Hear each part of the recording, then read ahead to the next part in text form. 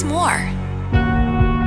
I thought that was wonderful. At the same time, it was very hard because you're sitting here almost 40 years old and you're going to live with mommy and daddy. Never had ever in my life suicidal thoughts. I couldn't understand how anybody could get to that place until you get to the point when you feel totally hopeless. And that's where I was. Hello, I'm Danny. And I'm Tom. This is Brave Conversations. Get ready to hear compelling and raw stories of people brave enough to share their struggles and how they emerge stronger from them. We pray that their stories will give you practical and spiritual insights to help you navigate through your own brave conversations in life. As a reminder, some of the conversations here may be around sensitive topics, so listen at your own discretion. Everybody has a story. Your story matters. Emerge stronger. Oh my gosh, the man voice himself, Tom Mann, is actually joining us on the podcast today. Welcome, Tom. I'm glad to be here. Yeah, we are in different places, which is kind of bizarre. It is bizarre, but what a wonderful thing technology is, especially with someone as great a story as what you have. So, Tom, we met a few years back working for the same television network, but in different locations in the world, of course, because you're in the US.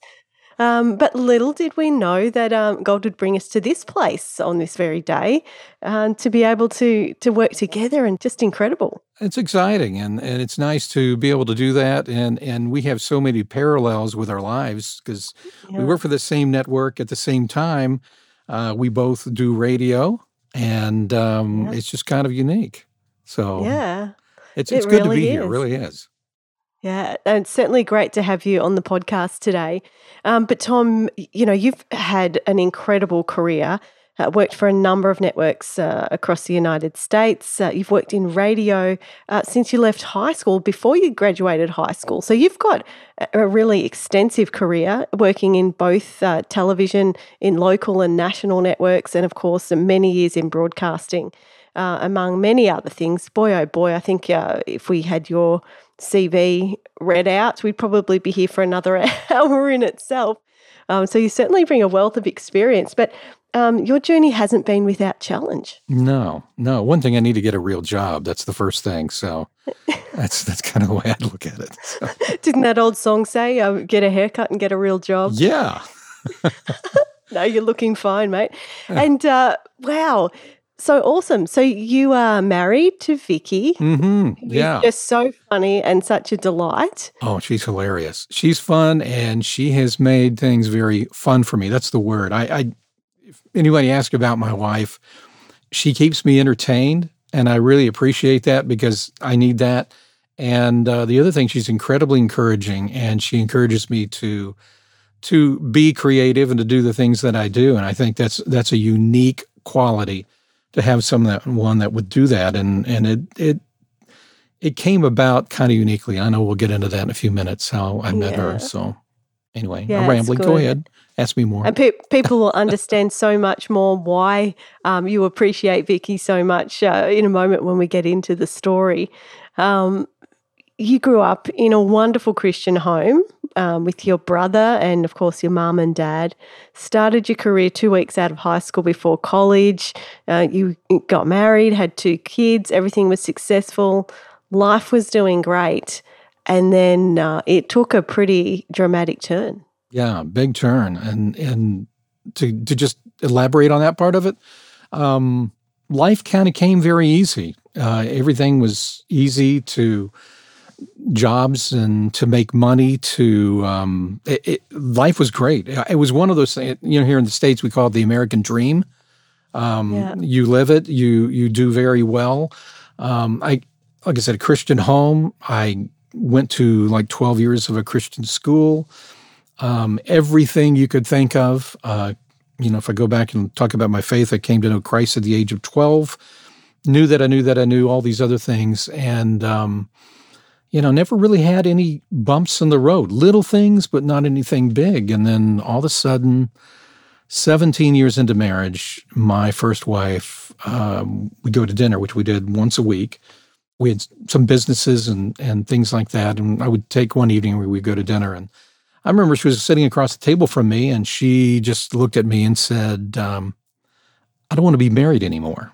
And of course I laughed. I thought it was funny. I'm like, are Wow. you kidding me?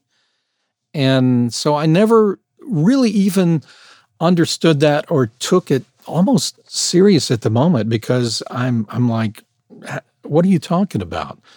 It was so foreign to me to have that thought. I thought she was literally joking. And she said, no, I just don't want to be married anymore. And I knew I'd found out later some things were just going on with her, and just kind of like something snapped. And we had ups and downs with business and things with finances and things like. I think that everybody does, and it was just really a shock for me. I didn't know what to even do with that. And then within 2 weeks, she left, and originally, kind of the kids were taken away. She left, and with them, I remember everything was gone. I went to work one night and late, and she encouraged me to go to work. When I came home, everything was gone. All of her clothes, some of the kids' clothes, and they had left and gone to my in-laws.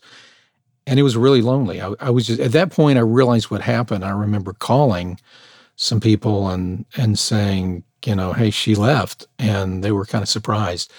And it was just one of those, it was a shock. Nobody in my family had ever had a divorce or anything like that. At this point, she just left.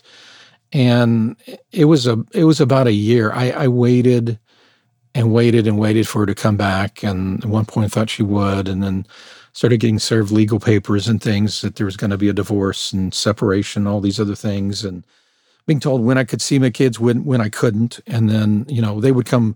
It was really weird. They would come stay with me several nights out of the week. So I can't really, it's like they were here, but they weren't. And then she said she wanted to do her own thing, have her own fun. And she was going through some things, which I didn't realize at the time.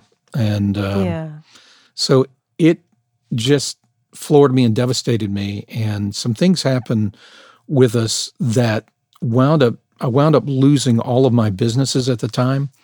So I lost everything I had. And literally within a year, no house, no anything. I was bankrupt, divorced.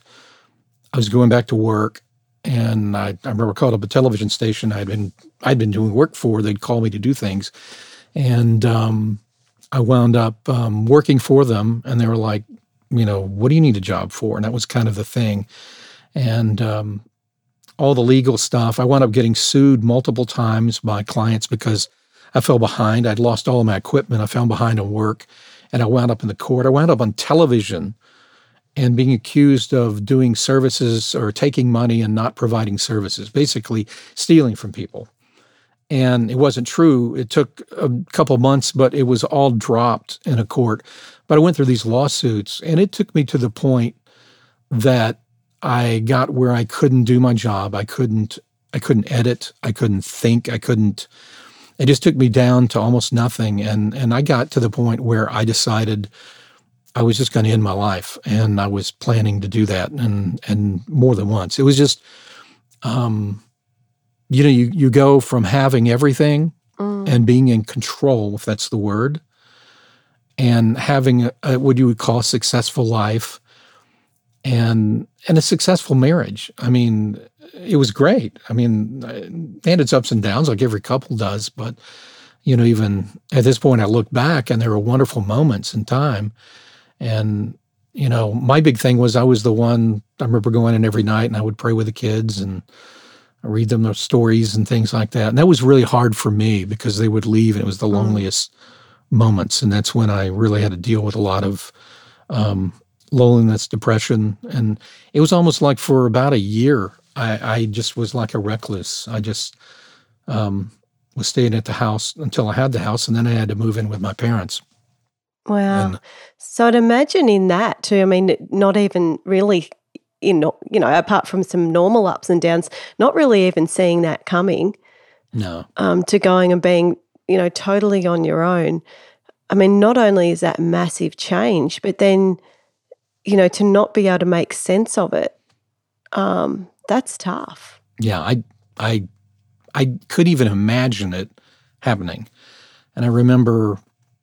Did it feel like punishment a bit, Tom, going through all of that? Yeah, I did. But I didn't know what I did. I mean, that's the weird thing, being punished, but I felt that way. And, I couldn't even, it was so far from my thinking that I didn't know what to do with it. I didn't know how to handle the emotions of it. And then all of a sudden, everything that I know men, we find our self-worth a lot in what we work and who we are and those kinds of things. And that shouldn't be where we find all of our self-worth, because that can always fade away. But I found that out after years of not ever worrying or having to think. Some people think, well, I wish I would have done this. I did some incredible things, and it was all gone. So everything I did was gone. Everything was stripped away. And there I was. And I think one of the big points when it really hit me was on more than one occasion. I remember one occasion, my kids had left, and they'd been there all weekend long. And it was Sunday nights. Those were the hardest ones. And they would leave, go back to stay with their mother. And I remember that one of those evenings, I remember just literally just weeping, just if the word's weeping, I never, just totally in tears and laying on the bed. And I decided I was going to end my life, and I was going to get a gun, do all these other things. I had it planned out, and I wanted to be sure nobody found me. And at that very moment, I just felt hopeless. And I remember I shut my bedroom door. And when I did, there were 2 notes sitting on the door. And one of them was from my son. He was about, I guess, 9 years old at the time. My daughter was close to 12 or 13. And he wrote a note, and he said, "Dad, I love you." And then the other one was for my daughter, and said, "You mean so much to me." And these are the notes from these kids. And it stopped me in my tracks. And I stopped thinking. But then I had some other things that happened a week or 2 later, and then I was back there in the same place again. And I was planning that day to do something. And I remember that morning, my father walked into my house, just popped into the house. He didn't rarely ever did that, but he showed up. He looked at me. He just looked at me. And he said these words. He says, "You're not trying to hurt yourself, are you?" Out of the blue, he walked into the house. I remember I let him in, and he said, "I hope you're not trying to hurt yourself." And I didn't want to answer him. I couldn't answer him, but I was. And he looked at me and he said, "Listen," because that's when I found out I was going to lose my house and everything. And he looked at me and he just said, all these things are just things. And you got 2 kids that really love you and they need their daddy. So, you can let those things go. Why don't you come live with your mother and I?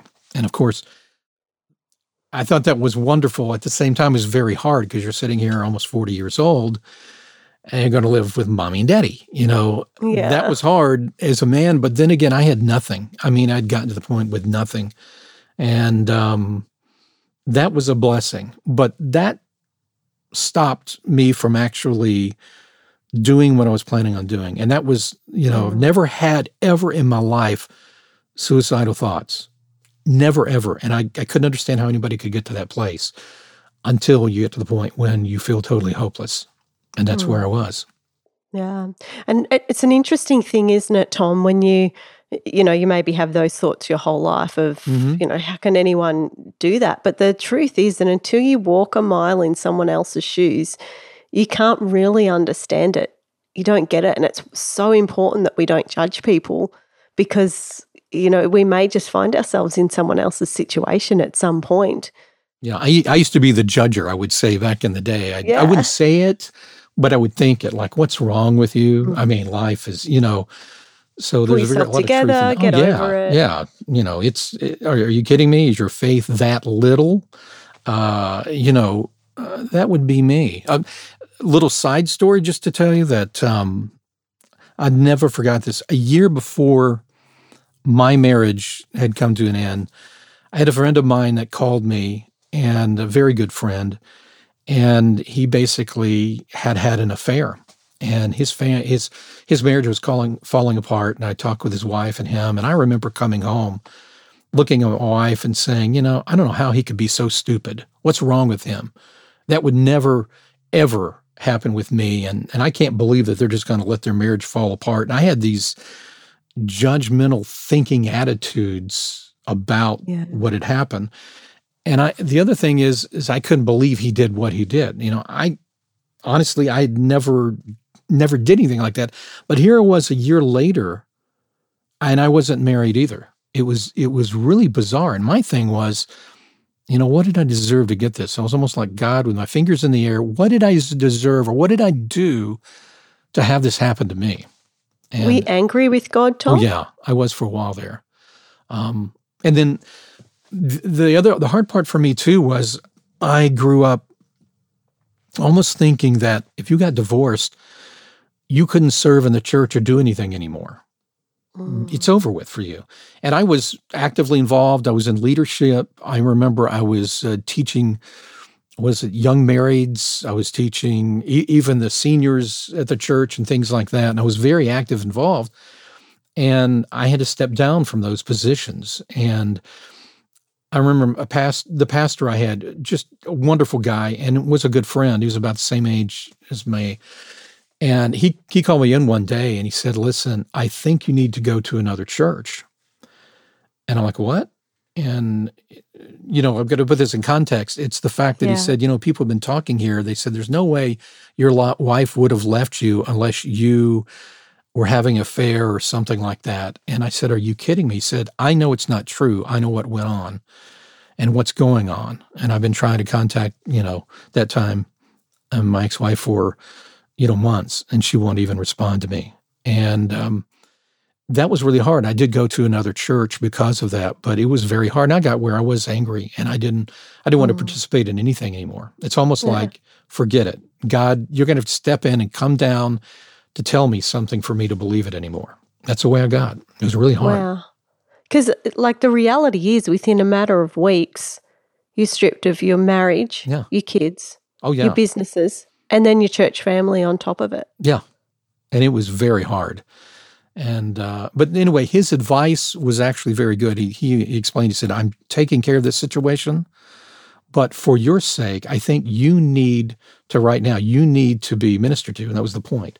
Kind of interesting. I went to a church at the time, for a short time, with a guy I knew very well, Dana Key of the group DeGarmo and Key. He was a pastor at the time. He's passed away since then, but that was kind of neat. And Dana became my pastor. We had some great conversations. He helped me walk through that. And then I went to a counselor, and that really helped me. I didn't admit a lot of things that I was, thinking about suicide and things like that. I didn't want to admit those. I just, but it was very helpful for me to get that professional counseling. I'd gotten to that point. Mm-hmm. And my first pastor encouraged that, and I did go get that counseling.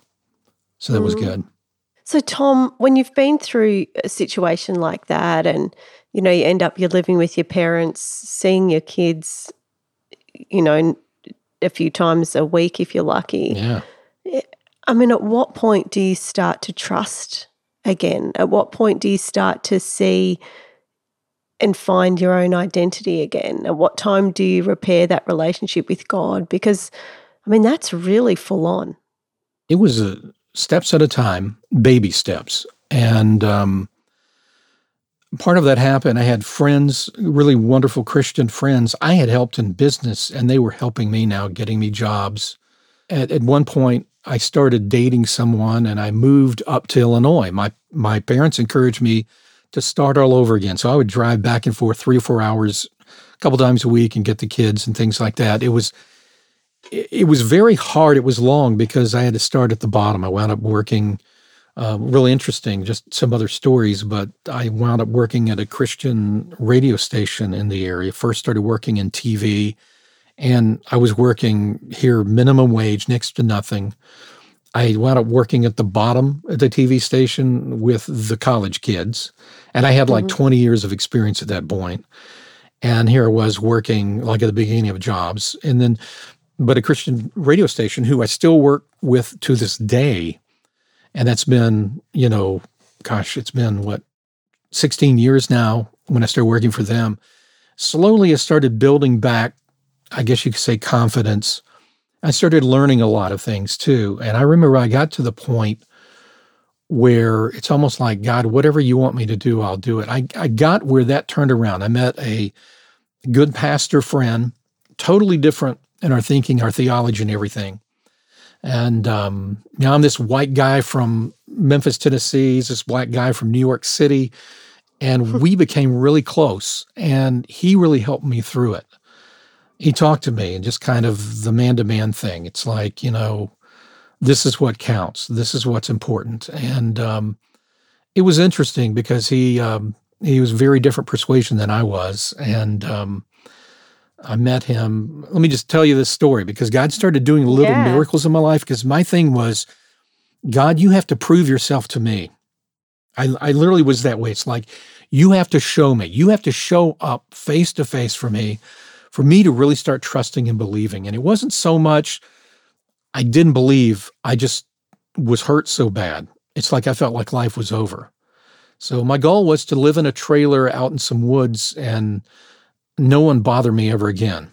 And I just wanted to be left alone. That's kind of where I got. And then this pastor friend, I remember I was going to this church where this lady I was dating. That was one of the requirements if we dated. I had to go to her church. And that was so instrumental, though. And went there, and there was this pastor. And as somebody used to say, he's reading people's mail. And what does that mean? Anyway, he was up there saying things to people. And I was like, okay, I'm done with this. This is a little bit crazy, and I'm not used to this. And I started walking out and I said, God, if you have something for me, he better say something because I'm going out the door. And as I was going out the door, I remember I was wearing this bright orange shirt, and he said, you and the orange, God has something for me to tell you. And I'm like, yeah, right. So he said, come here. And I walked down the front of this church, and he starts saying, I don't know what you've been through, but God wants you to know that he has a plan and purpose for you, that you're going to be in front of the camera and behind the camera, and that you're going to do things that we've seen all over the world for him. And he went through all these little details and that he said, God reminded me that it's media, that you're in the media. Yeah. This is what you're here for. What was weird, he didn't know me from Adam. He knew me not at all. And he read that. Well, we became very close after that because he asked me, what did that mean to you? One day I saw him and I told him, and he said, wow. He said, either God, what I'm saying to you is real or it's not. And you will know that. And so this went on for a while. And I finally got to the point where I was like, I'm okay, God, if you want me to be single for the rest of my life. I really missed, this is kind of crazy during that time. I really missed, if the word is a woman's touch in your life, down to the things that are on the walls, the things that you find in the kitchen, the little things. And people would invite me over. And I remember these guys would complain about their wives cooking. And I wanted to get up and smack them and say, are you kidding me? I would give anything for someone to even cook something for me. And I took all that for granted for all those years, Let's see. And they're probably there going, man, would have got less time for murder. Yeah. Yeah. So, but I began to appreciate that. That became very important to me. And that was really a unique time. But then I was kind of like, God, if you don't want me to be married, it's okay.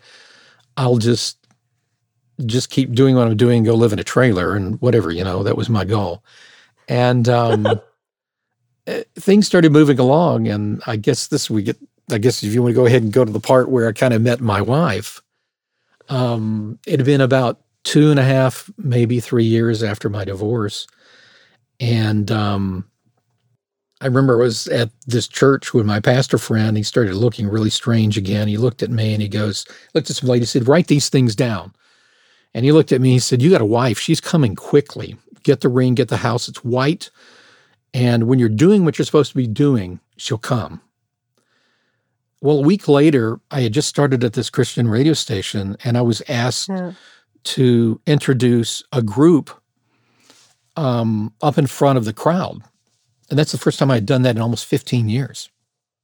So one question, is this the same pastor? So this was the same pastor. And we become really good friends. And he told me, he said, the Lord really told me this. And either what I'm saying to you is not true and I'm false, or it is. So you wait and see. And it wasn't a week later. Like I said, I was doing this stuff for this radio station.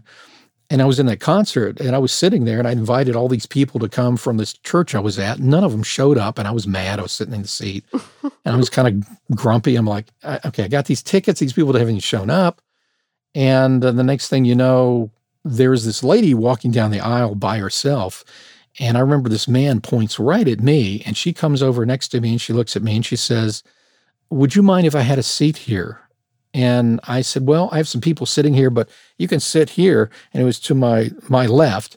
I said, "It'd be my pleasure if you came and sat here." So we sat down together, and she started talking. And she said, "They told me I got the last ticket in Marion, which is the town where the concert was." And she said, "I got the last ticket in town.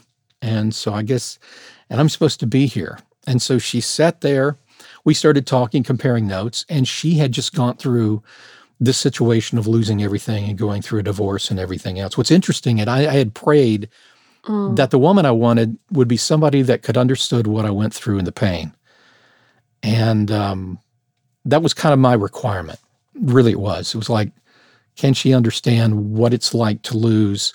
She started talking about how everything had happened, and she had just been through a hurricane down in Florida and destroyed her house that she had just been through this divorce, had a new house, destroyed her house, her business, and everything. She had to wind up, she was on the street, literally getting water and everything else. Her two daughters were off in school and college, and then she just decided to move back home up here in Illinois and stay at her mom's house. So that's how it began, and within, okay, here's the big part. Within 30 days, we were married. Wow, a month. Yeah, no, not even. No, there's a story behind it, but it is amazing. I remember she called me right after that concert. I invited her. I said, "Hey, you want to go?" We went someplace to eat, and we were just talking, just kind of friend-like. And I said, "Listen, if you ever need anything, here's my number or whatever." And we talked about 3:00 in the morning. I had to leave and go produce a television newscast for morning television that early that morning. But that's kind of how that worked. And we met and we just connected. And then she called me a few days later and said her mom said, "You're in television. Well, my mom needs you to come over and look at her VCR, or her video recorder." And I'm like, "I don't do that kind of TV. I'm a different kind of TV. I don't fix things." She said, "I don't know, making humor my mom." Well, then I go to that house, and that house is solid white. And anyway, and then this thing about this ring thing, I remember we decided to get married, and I thought, man, we are nuts. This is crazy. And we went, anyway. So her mom provided these rings, and it was her dad's, and it fit me perfectly. And we didn't have any money. And her mom gave her wedding ring, and we took them. We got married, and it was just amazing. And they were fully supportive of it. Yes. Yeah. And our kids in that time met her, and they were just like, "This is going to be my new mom." It was really interesting. And it all meshed. It was amazing. And there's some other funny stories with it because it was so quick, but it's been incredible. And God put all of that back together, and that happened so fast. And that is so not like me. I would, no, tell me I'm going to be married in 30 days. But it was so amazing how God put that together. That's what the deal with that was. Yeah. And everything that pastor had said, it happened. Prophetically happened. Yeah. And that was a shocker for me. In all honesty, it was. And there was more even to the details and things that he said. And for me, it was this thing that helped me build my faith. I don't know. The story really doesn't end there. It continues on.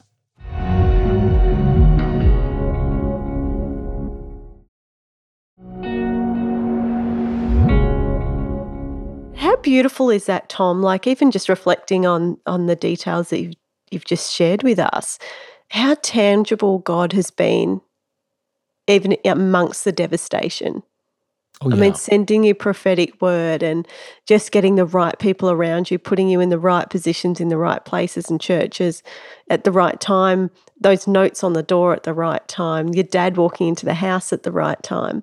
I think that's a really good lesson for us to realize that just because, as far as the natural world, things seem to have been falling apart or stripped away, that God is ever present. Oh, even when we don't feel it. So I want to hear a few more stories, Tom, because I don't feel like this is the end of the story just yet.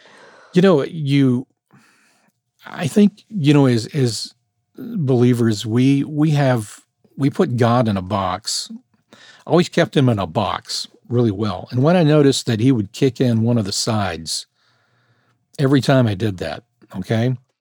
Yeah. Finally, it's taught me a lesson that I can't keep him in a box. He doesn't, he doesn't conform to my image and what I think he should be. He works this way, that way, and he doesn't. Yeah, he's consistent. Yeah, he's all these things, but that's the exciting thing for me. I've learned so much more. And part of it, my learning was the fact that, okay, so I went through this horrible divorce and all these things happened to me. I meet my new wife, and that's amazing. There's so much to that story, but I learned a lot from her that I didn't know before. And during that time, though, I learned, I think, more about grace and even from her, walking her through her experience and what she went through. She has a story that's amazing. I never had any problems. I didn't get in trouble in school, never did drugs, never did alcohol, never drank, never smoked. I mean, I'm one of these really goody Straighty two-shoes. 180, Oh, yeah. we call them. Yes. And yet I was like in radio, TV. I mean, people did drugs and things all around me. And it's like I got through that. And it was interesting. God put people in my paths during that time. But the part about that is hard when you wind up having something happen to you, you honestly look up and say, why and what? And, I think about the story about the prodigal son. I wasn't the son that went off and went crazy. I'm the one still sitting in the house with the father. Yeah. And if you remember the end of the story, he's the one that gets very bitter and angry and furious because he was always there doing the right thing. Yeah, working and doing it. And yet it's like it wasn't fair. That's really kind of what he was thinking. I guess it was more than that. And he became very angry. And basically, in that story, it's kind of like the father, which is God saying, basically, what is your problem? You've always been with me. You always have everything. And so I actually found as time went on, I began to realize that was me. And so for me, it was a great learning experience that I had to learn some things. And one of those big things was forgiveness. There's some scriptures that, the woman who was known as the sinful woman that broke the jar of the perfumes and all over Jesus, over his feet, and, the Pharisee and all these other, they were complaining like, look at what she's done. Are you kidding me? She's a sinful woman. That's, and basically the point Jesus made, one who's been forgiven much loves much. But those who've been forgiven little love little. And I began to realize forgiven little, there's more to that, obviously, but I began to realize that I wasn't loving very much, and I didn't understand what forgiveness was. I remember this was after I'd gotten married. Man, our family came together, wound up having 2 daughters that I never knew. And, as one of them, the oldest one calls me her bonus dad, and they call me Papa.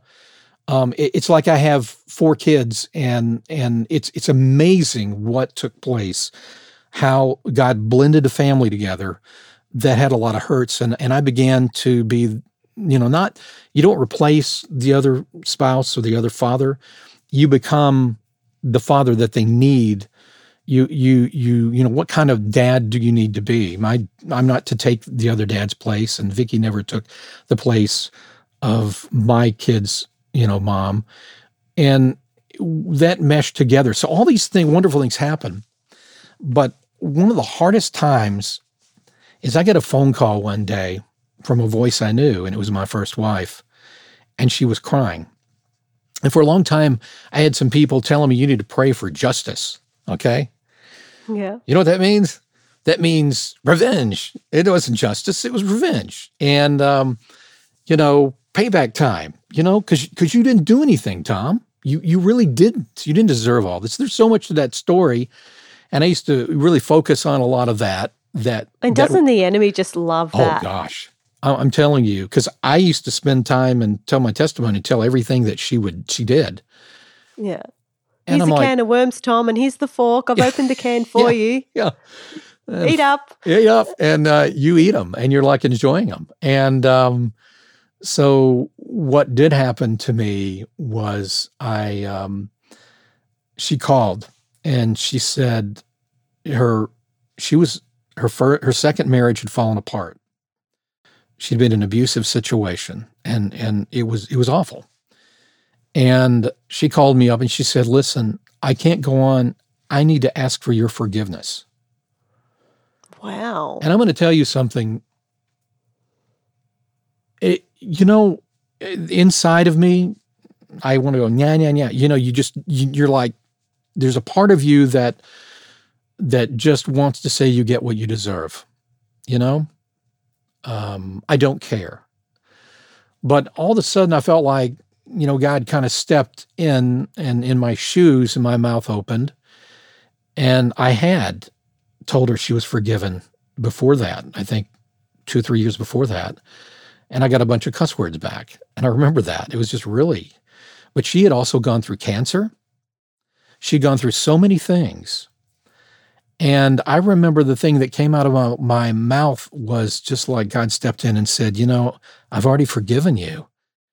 And I said, you meant evil against me, but God meant it for good. And I said, you're totally forgiven.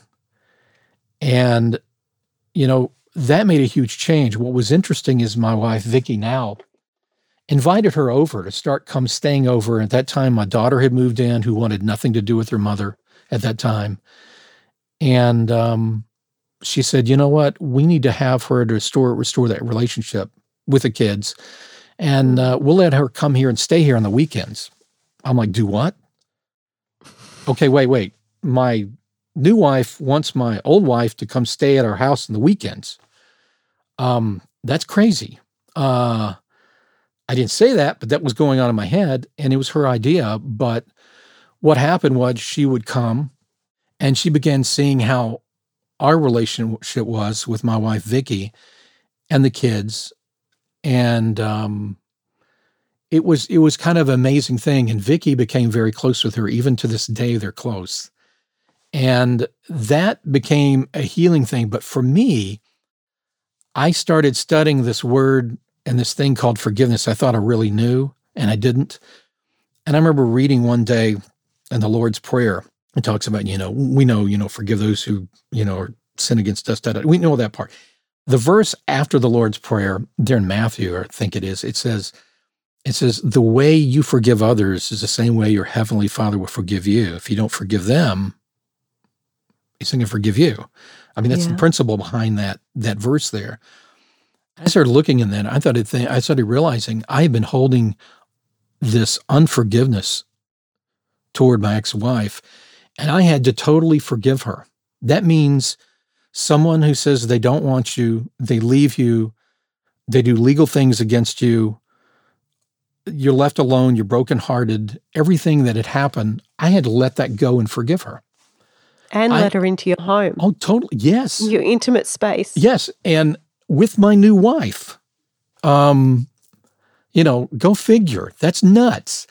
But no, that's what happened, and that's what God required. And it's really interesting. These things happen without me trying to make them happen. It's like it was just happening.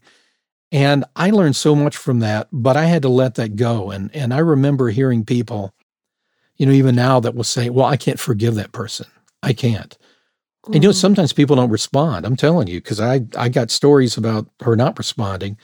People can yell back at you and curse you and cuss you and things. You have to let it go and you have to forgive it. If you don't do that in your own heart, there's a little thing, it's basically, there's a command in Scripture that really means now a lot to me. It's taking God's name in vain. Mm-hmm. If you can't forgive, how can you claim to be his? So you take his name in vain. That went through me, and that's what I learned out of this more than anything else. It wasn't so much working through my pain. There was so much there, and there's so much that I learned through that. But I had to learn how to forgive because I was the other son in the prodigal story. Mm. And, I think some of us find ourselves that way. And God had to teach me what grace really was and what forgiveness really was. And that revolutionized, I think, my life. Yeah. So was it all worth it? Absolutely. I can honestly tell you that. It's really interesting, Tom. I mean, that it's a huge topic, forgiveness, and it is a lot more complicated sometimes than what people give it credit for, but it's also just as simple. I remember when I was writing my book, Every Heart's Cry, and there's a whole chapter in there on forgiveness. And something that you're expressing right now in what you've just said aligns perfectly with it. The Holy Spirit showed me that, in the Bible, we hear of this Greek word anti, which means against, or more correctly, in place of. Mm-hmm. So when we put those words together, anti-Christ, anything that's against or in place of Christ. So when the very thing that Jesus came here to do was to reconcile us to God and to each other, if we refuse to forgive, if we refuse to do the very thing that Christ came here to do, we actually undermine Jesus himself. And in that sense, we become anti-Christ, against or in place of Christ, because we're putting our pain ahead of who he is and what he came to do, and his power to be able to do that. Because we sure as heck won't be dealing with unforgiveness in heaven. No.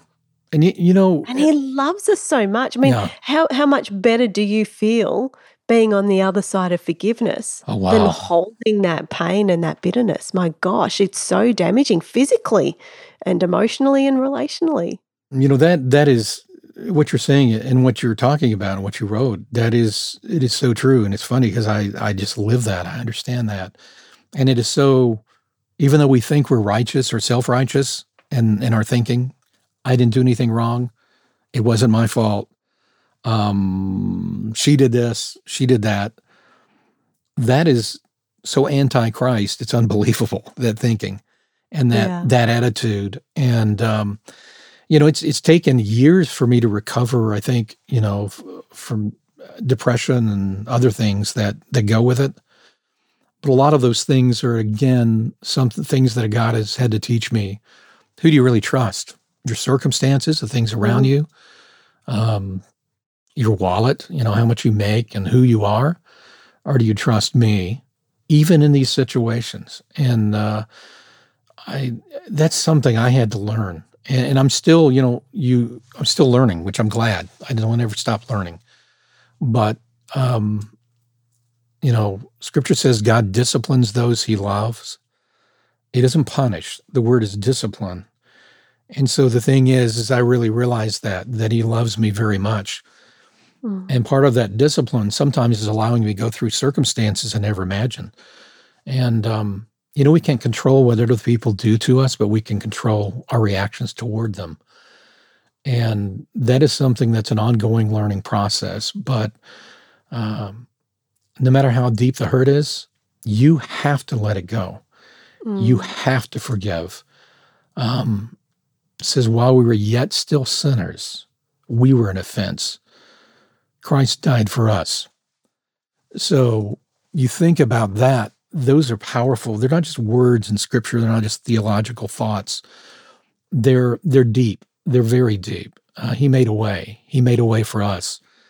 So we have to do the same for others. And it doesn't mean that we will necessarily get anything back. That's the other question. Are you willing to forgive and not have it reciprocal? You're willing to let it go. But, that's been an amazing journey. That's the big thing that I can say right now. Yeah. And I think sometimes too, when we really get to a place of healing, we realize that God loves the person that's hurt or offended us or sinned against us just as much.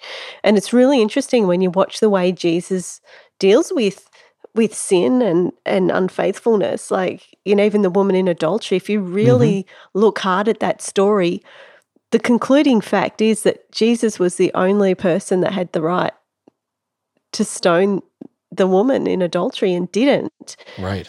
And yet he didn't condone what she did, but he also didn't condemn her. He came to her in love and truth and with compassion. And when we come out the other side and we're we're able to deal with people on that level, that's when we know we've done some deep healing. And you've been able to do that, Tom. I mean, what a beautiful story. What a beautiful part that Vicky's played in that. My goodness. Oh, she's done so much more. What an angel. Oh, my goodness. She's done so much more. And I learned a lot of these things from her. She's the giver. She's the forgiver. I used to think I was, but I'm not. She is. She's all those things. And so it's kind of like an amazing partnership where, she has those qualities I don't. And that's what I really appreciate. I mean, every detail of her. And there's more to that story too with her. And she tells the story better than I do about how we met and the things that took place. But Vicky might be the next podcast. She'd be good. She's good. She can really say it. So she's a hoot too. So it's funny. Thank you so much for sharing today. Thanks so much, Danny.